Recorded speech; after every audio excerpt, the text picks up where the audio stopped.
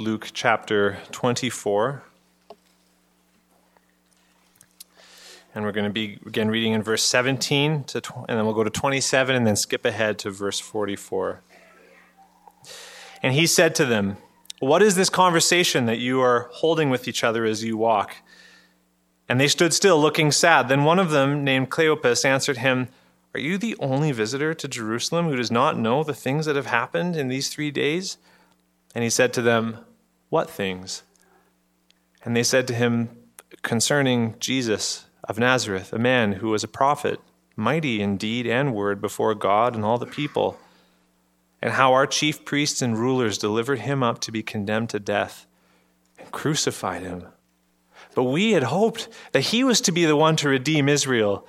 Yes, and besides all this, it's now the 3rd day since these things have happened. Moreover, some women of our company amazed us. They were at the tomb early in the morning, and when they did not find his body, they came back saying that they had even seen a vision of angels who said that he was alive. Some of those who were with us went to the tomb and found it just as the woman had said, but him they did not see." And he said to them, "O foolish ones, and slow of heart to believe all that the prophets have spoken. Was it not necessary that the Christ should suffer all these things and enter into his glory? And beginning with Moses and all the prophets, he interpreted to them in all the scriptures the things concerning himself." Verse 44, "Then he said to them, 'These are my words that I spoke to you while I was still with you, that everything written about me in the law of Moses and the prophets and the Psalms must be fulfilled.' Then he opened their minds to understand the scriptures and said to them, 'Thus it is written that the Christ should suffer and on the 3rd day rise from the dead, and that repentance and forgiveness of sins should be proclaimed in his name to all nations, beginning from Jerusalem.'" Let's pray. Father, we turn to your word now. This is your word. These are the very words of Christ. So I pray, Holy Spirit, you would help us to see the glory of Christ this morning, to understand what you have said. Open our eyes, God, that we may see wonderful things in what you've written for us. And I pray that this morning we would catch a vision of glory that will be undimmed as we leave here. I ask this for your glory, Lord Jesus, and in your name. Amen. You can be seated.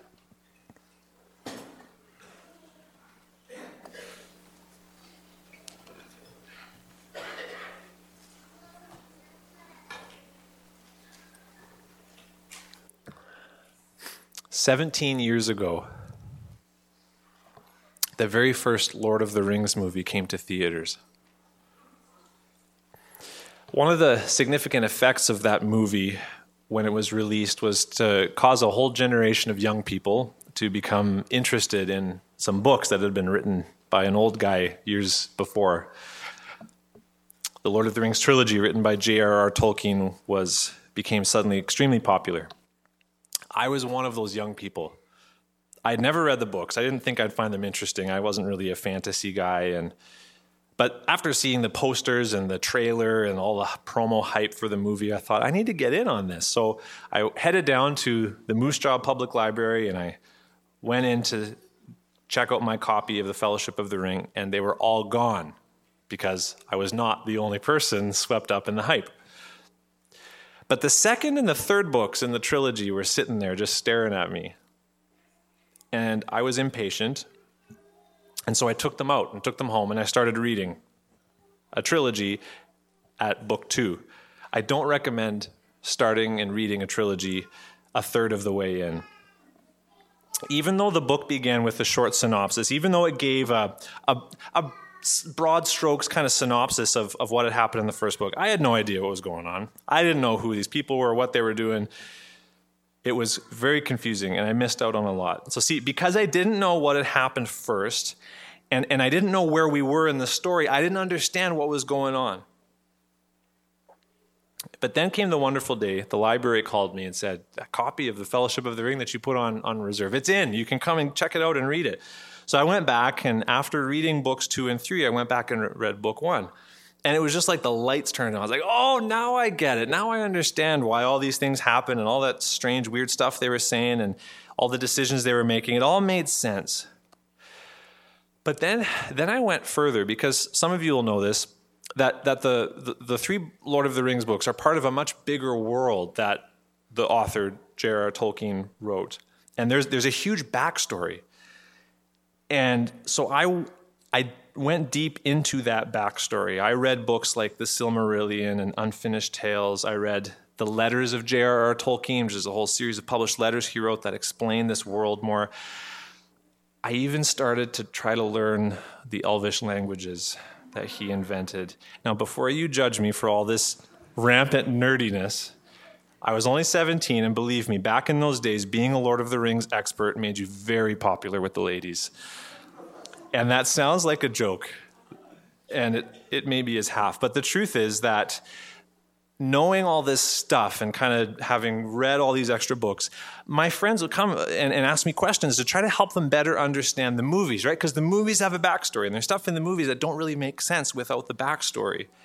And so I could help them understand who certain characters were. I could help them understand, for example, that Gandalf is just an angel in human form. He's not actually a real wizard, and sort of like the way we see in like Harry Potter and stuff like that. It's totally different. I could help them understand who the elves were and why they were going on these boats and what Numenor meant and all this kind of stuff.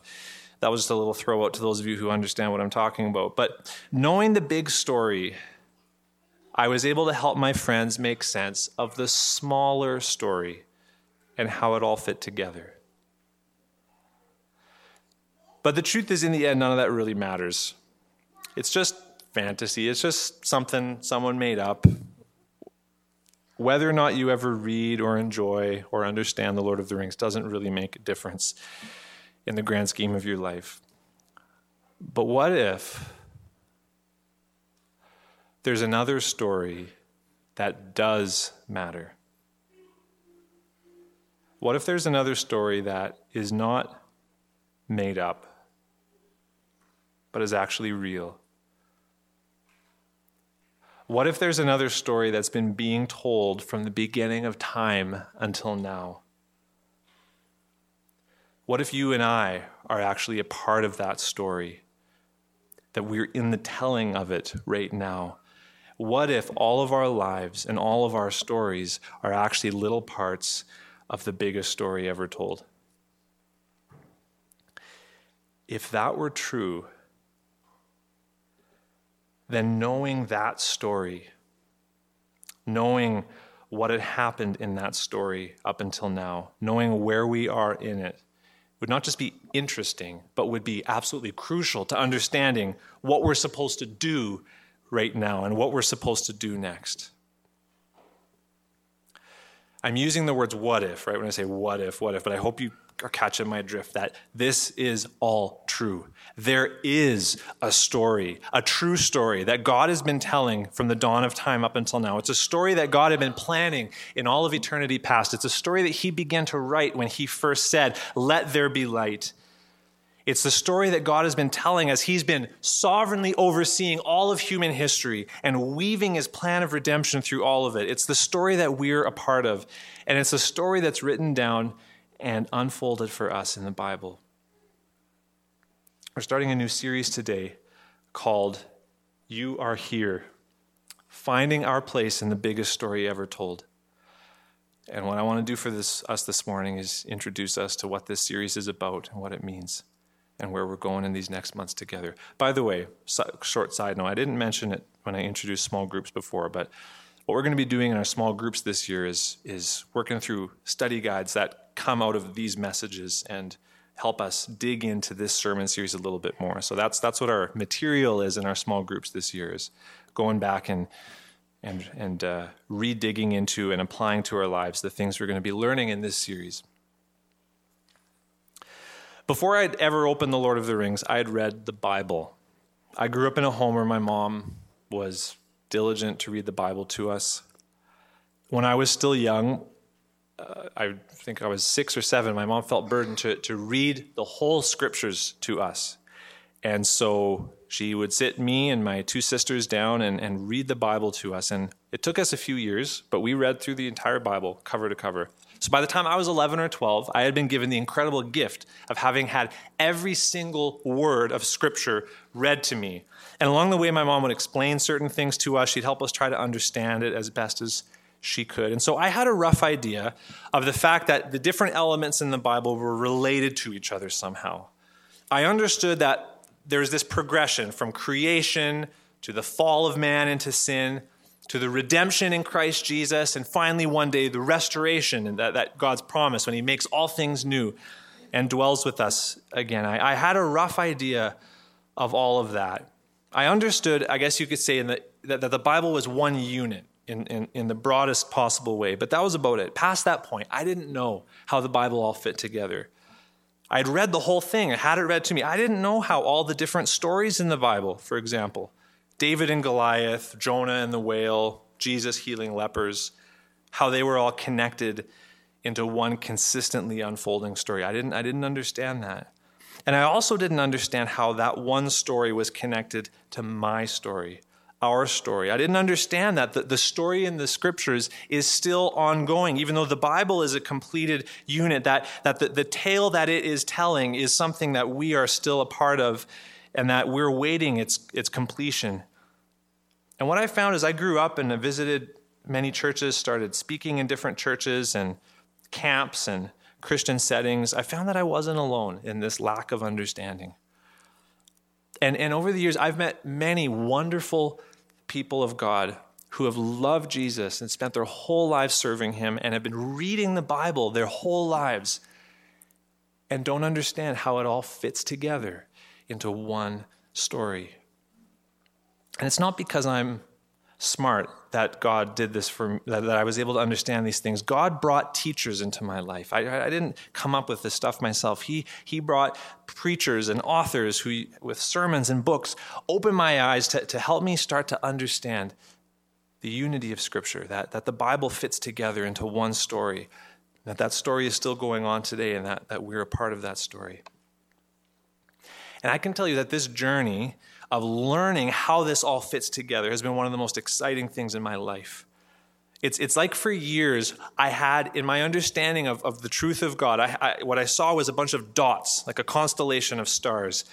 And over the years, as God has taught me things through these other people, it's like those dots have started to be connected to each other. And now all of a sudden, and more increasingly, it's revealing an image, a beautiful picture that is taking my breath away more and more.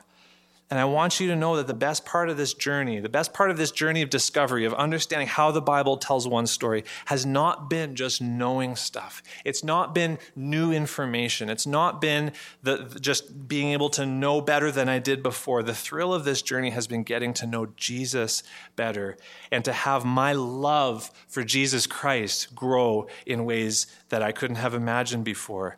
Because this biggest story ever told is a story that can be summed up in one word: Jesus. This story is about Jesus. And so to know the story better is to know Jesus better. To love the story more is to love Jesus more. That point shouldn't be surprising to us. God told us in his word that everything is connected together and everything is about Jesus. I hope you know that. I hope you know from Ephesians chapter 1, it talks about that, the fact that God has made known to us the mystery of his will according to his purpose which he set forth in Christ as a plan. Listen to this is Ephesians 1, 9 and 10, a plan for the fullness of time. So here's God's plan for the fullness of time. Here's God's plan for everything from one end of time to the other, is to unite all things in him, Christ, things in heaven and things on earth. That's God's plan, to bring everything together from one end of time to the other, from the heights of heaven to the depths of here on earth, and to bring them all together, united under the lordship of Jesus Christ. That's the plan. Colossians 1 says this: all things were created through him and for him. We read this morning. And he is before all things, and in him all things hold together. And then it says this: he is the beginning, the firstborn from the dead, that in everything he might be preeminent. That's God's plan. That's God's heart. That's God's will, that in everything, Jesus Christ be preeminent. This greatest story ever told is about Jesus, and it always has been. The Bible I grew up reading, all those stories I read, David and Goliath and Jonah and the whale, it was all about someone, Jesus Christ. So just a few moments ago, we read from Luke chapter 24, which picks up on the story, the day that Jesus rose from the dead. And the story, which we sort of jumped in halfway through, is that Jesus himself is walking along with two of his disciples, and he's hiding his identity. I don't know how he did that, but he was making it so they didn't understand who he was. And they're telling him about his death. God has such a sense of irony, right? People telling Jesus about the fact that he died. And their disappointment in that, because they hoped that he was the one that God had promised. And then they mentioned that some of them had gone to the grave that morning and found it empty. And there were some angels who said he was alive, but they didn't see Jesus. And the sense you get from these two guys is that they don't believe it. Or we don't know it's two guys, actually. Could have been a man and a woman or two women. But the fact even that they're leaving Jerusalem, right? They're not hunting around Jerusalem trying to find Jesus. The fact that they're leaving Jerusalem and the way they're talking about these things suggests that they don't believe it. They don't believe what the women said. They don't believe that Jesus is alive. And so Jesus says, "Oh, foolish ones, and slow of heart to believe." It's in verse 25. But notice here, what does Jesus rebuke them for being slow of heart to believe? He doesn't say, "Foolish ones, and slow of heart to believe your friends." Come on, do you think they'd try to pull your leg? He doesn't say, "Foolish ones, and slow of heart to believe those angels at the tomb." He doesn't say to them, "Come on, the tomb is empty. The evidence speaks for itself." Jesus didn't say anything like that. He didn't rebuke them for not believing the angels, the women, or the empty tomb. What did he rebuke them for not believing? The scriptures, all that the prophets had spoken. That's talking about the Jewish scriptures, what we call the Old Testament. He's saying you should have believed this because of your Bible. And then beginning with, it says the writings of Moses, which is Genesis, Exodus, Leviticus, and then going all the way up to Malachi, the writings of the prophets, he explained to them in all the scriptures the things concerning who? Himself. So just think about that. When you think, if I was to ask you, what part of the Bible talks about Jesus? What would you think? Where would you turn to? The Gospels, right? Matthew, Mark. Okay? That's the part of the Bible that talks about Jesus. And the epistles talk about Jesus because we're supposed to live like him and Revelation. This talks about Jesus. And it says here that he showed them everything concerning himself from Genesis to Malachi. Later on that day. Oh, and by the way, Jesus explains this in a way that is saying to them, you should have got this already. You should know this. Like he said in John 6 to the Pharisees, you study the scriptures, you think in them you'll find eternal life, and it is they that testify about me. Later on that day in Luke 24, Jesus appeared to his 11 apostles, and then he said to them in verse 44, words that we've read already, "These are my words that I spoke to you while I was with you, that everything written about me in the law of Moses and the prophets and the Psalms." Again, that's a reference to the scriptures, the Jewish scriptures, the Old Testament, that all must be fulfilled. And then he opened their minds to understand the scriptures, verse 45, and said, "Thus it is written in those scriptures. Thus it is written in Genesis and Leviticus and the book of Jonah and 2 Chronicles and Ezekiel and Isaiah and Malachi. Thus it is written in those scriptures that the Christ should suffer and on the third day rise from the dead, and that repentance for the forgiveness of sins should be proclaimed in his name to all nations, beginning from Jerusalem." Do you know that? Do you know that the book of Numbers talks about Jesus and is about him? Do you know that we should be able to point to anywhere in the Old Testament and the places where we find it, and from the Old Testament show that Jesus is the Messiah, that he would suffer, that he would rise on the third day, and that Jerusalem was not the end of his mission, which is what his disciples thought. They thought he came here and that's the end. No, Jerusalem was the beginning of his mission of preaching this news of what he accomplished to all the nations. In my experience, many Christians don't understand how that works. I was one of them for years.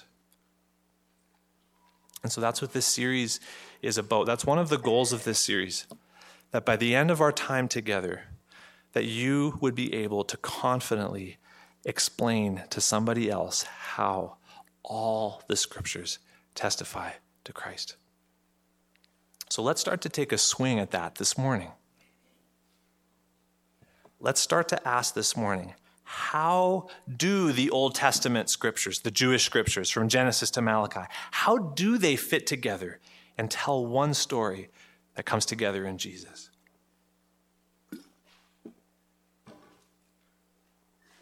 How do we do that? How do we tell the story of Jesus from the Jewish scriptures? Well, the truth is that we could start almost anywhere. If you think of the scriptures as a tapestry, we could pick any thread and start to tug at that thread and follow it, and it will lead us to Christ. We can take any single idea or many of the ideas, at least I should say, from the Jewish scriptures. An idea like kingdom or temple or blood sacrifice, and we should be able to trace it out and end up at the cross and the empty grave. So we could really start anywhere and follow the line to Christ. But if we actually look at how the Bible itself is written, if we actually look at how the Bible itself as a story, as a work of literature unfolds, what we'll find is that the Bible, just like any other good story, doesn't have threads just lying everywhere. Those threads form a pattern. What I'm saying here is that the Bible has a central storyline. It has a plot, a main plot that builds and develops and reaches its peak in Christ. It's not just an anthology, just a collection of a bunch of different stories. It has a storyline that comes together in Christ. And if we were to try and boil down that storyline and say, what is that main storyline in the Bible? What is the main plot structure in the Bible? If we were to answer that question, we would need to use the word covenants. The covenants. If you're not familiar with the word covenant, a covenant is a special relationship between two parties that's held together by promises and commitments. So the example of a covenant that most of us are familiar with is marriage. Marriage is a covenant. And if you read through the Bible, you can't help but notice that God has a pattern of making covenants with people. He makes a covenant with Noah. There's evidence before then of a covenant with Adam and all of creation. God makes a covenant with Abraham.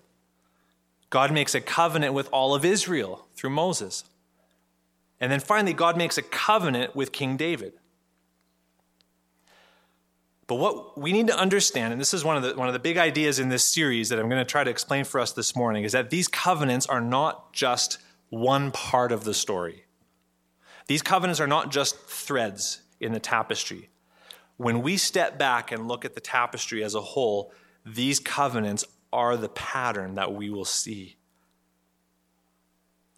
As some recent authors have said, the covenants form the backbone of the storyline of the Bible. Let me try to explain that to you very simply. Reader's Digest in the past has tried to make a Reader's Digest version of the Bible, which is just mind-boggling. But if we could condense the Bible down to a short novel, you know the kind of novels you read in grade 6 where they just had 5 or 6 chapters and they were all really short? If we could condense the Bible down to a short novel, the chapter headings, each chapter, would be one of the covenants. That's how the storyline moves forward. So let me try to show us again how this works. The story of the Bible begins with God, who had always existed, and he created the world, and he made humans in his image to rule this world under him in relationship with him. But Satan seduced them to rebel against God, and so those first humans fell into sin, and they dragged the whole creation down with them. And in response, God promised a redeemer. He promised that there would be a son born to a woman who would crush the head of that seducing serpent. But the snake-crushing son was not born right away. The story doesn't jump right from fall to redemption in Jesus. Instead, God let things get worse. Sin got out of control, and God punished the whole world with the flood, and he only saved one man and his family. God started over with Noah. Noah was like a second Adam. He became the father of the new humanity, and God promised that to Noah that he'd never destroy the world with a flood again. In other words, God would use grace and not just judgment to deal with sin going forward. And then God began to fulfill those promises when he called a man named Abram and made a covenant with him. And God covenanted with Abraham that he would be the father to many nations, and that from him would come an offspring who would bring blessing to the whole world. And then God took another step in fulfilling these promises when he called one of those nations that came from Abraham, the nation of Israel, and he led them out of Egypt and he brought them to Mount Sinai. And there God entered into covenant with Israel and told them that they were going to be his kingdom of priests to the whole world. They were the ones that were going to bring blessing to the nations, fulfill God's promises to Abraham as they lived in covenant with God. But they failed, didn't they? They disobeyed God. And in the years following that, we see that Israel was anything but a blessing to the nations. And so it was that God chose a young boy from the tribe of Judah and made him king over his people Israel, and made a covenant promise to him that he would have a son always reigning on the throne. And through the prophets, God promised again and again that this son of David that had been promised would be the one who would finally bring blessing to the nations and unite the whole world in obedience to God. That all of God's promises had been narrowing down. Do you see that? From the whole world to Abraham, to Israel, and finally one person who would be the channel through whom all those other covenants and promises would be finally fulfilled.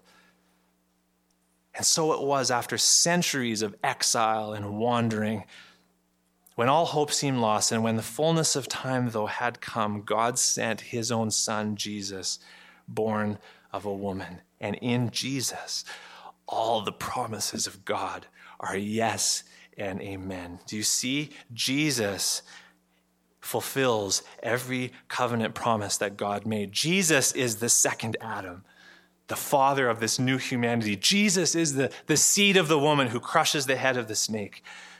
He's the offspring of Abraham. He's the one that God promised to Abraham, who's going to bring blessing to the whole world. Jesus is the real temple and the real sacrifice and the real high priest of a new and a better covenant than he made through Moses. Jesus paid for all of our sins on the cross in a way that the sacrifices of the old covenant could only point to.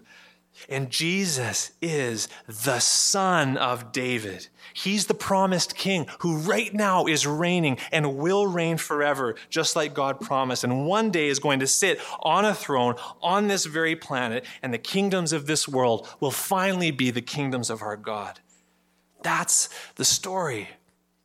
And that's the story that we should have in our mind as we turn from what we call the Old Testament and open up to what we call the New Testament and look at the very first verse in the very first book of the New Testament. Have you ever done that? Matthew chapter 1, verse 1. It says this: the book of the genealogy of Jesus Christ, the son of David, the son of Abraham. I read that verse many times in my life. And you know what I thought it meant? Oh, Jesus was a Jew. I hope you understand now, with that story in your thinking, it is saying so much more than that. The entire story of the Bible is summed up in that one verse, Matthew 1, verse 1. It is telling us that Jesus Christ is the Son of David. He's the one that God promised to David, who will always sit on the throne. He's the Messiah that's going to bring the nations together in worship under God, the forever and ever King. Matthew 1:1, when it calls Jesus the Son of David, is announcing the King of the world is here. And it says that Jesus is the son of Abraham. God promised Abraham an offspring who would bring blessing to the whole world. And Jesus is that promised offspring. This is the story. And the story isn't finished yet. Because Jesus reigns. The Son of David is on his throne.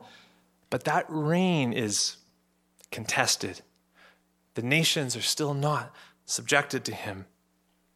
And Jesus has promised that he's going to come back and he's going to crush opposition and he's going to make all things new and he's going to dwell with us like he promised. He's going to bring us back to Eden, but better than Eden. And we are going to rule under him once again, just like he meant for Adam and Eve. But until then, he's called us together as his people, the church, and he's given us a mission to fulfill before any of that happens. So we have work to do. And that's where we are in the biggest story ever told. And so, over these next 8 months, we're going to go back and we're going to tell this story one piece at a time. If your head is exploding right now, it's okay. You don't have to remember everything here. So we got 8 months to go back, week at a time, and walk through this story and understand it and understand our place in it. So next week, we're going to start all the way back at the beginning. Next week, we're going to begin with the first half of Genesis 1:1. In the beginning, God. And we're going to stop there. And we're just going to ask, who is God? What was God doing for all of eternity before any of this ever started? And why did he start all of this? Did God have a need that needed to be met? Or why did God choose to write this story? Why did he do this? And who is he? And then the week after that, we're going to consider creation and God's special purpose in making Adam and Eve. And then we're going to talk about the fall into sin and what that meant for Adam and Eve and what that meant for God's plans for the whole universe. And then we're going to spend a week walking through each of those covenants that I mentioned before, Noah and Abraham and Moses and David. And we're going to see how each of those covenants carried God's kingdom forward and pointed forward to the promised one. And then, right around the beginning of November, we get to my favorite part of the series, which is Jesus. After we talk about the exile, we're going to get to Jesus. And there we're going to spend 7 weeks seeing how Jesus fulfills each of the promises of God. And we're going to go back and we're going to talk about how Jesus is the second Adam and Jesus is the son of Abraham and Jesus is the son of David and what that means. And I can't wait for those 7 weeks. And then, in the third part of this series, we're going to spend almost 4 months from January to April asking, where does this leave us? Where are we in the story? And what does that mean for us today? If Jesus has come and fulfilled all these promises, if Jesus has brought us into the covenant, the new covenant, into the kingdom of God, then what does that mean for how we read the Bible? What does that mean for how we understand what God expects of us today? What does it look like for us to live under the lordship of King Jesus while we wait for his return? What should we do next? And so in those weeks, we're going to try to answer those questions, and we're going to consider numbers of passages from the New Testament that speak about 12 different aspects of the Christian life. From work and money, to marriage and singleness and family, to prayer and spiritual warfare and the law and mission. And we're going to try to better understand how this big story of the Bible applies to you and me right here today. What should we do next? And then we're going to look ahead to all that Jesus has promised in the future.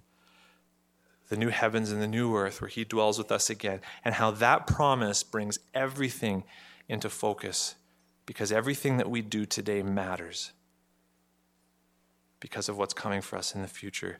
And then our series is going to wrap up April 21st. Resurrection Sunday. So we're going to celebrate and worship the risen King.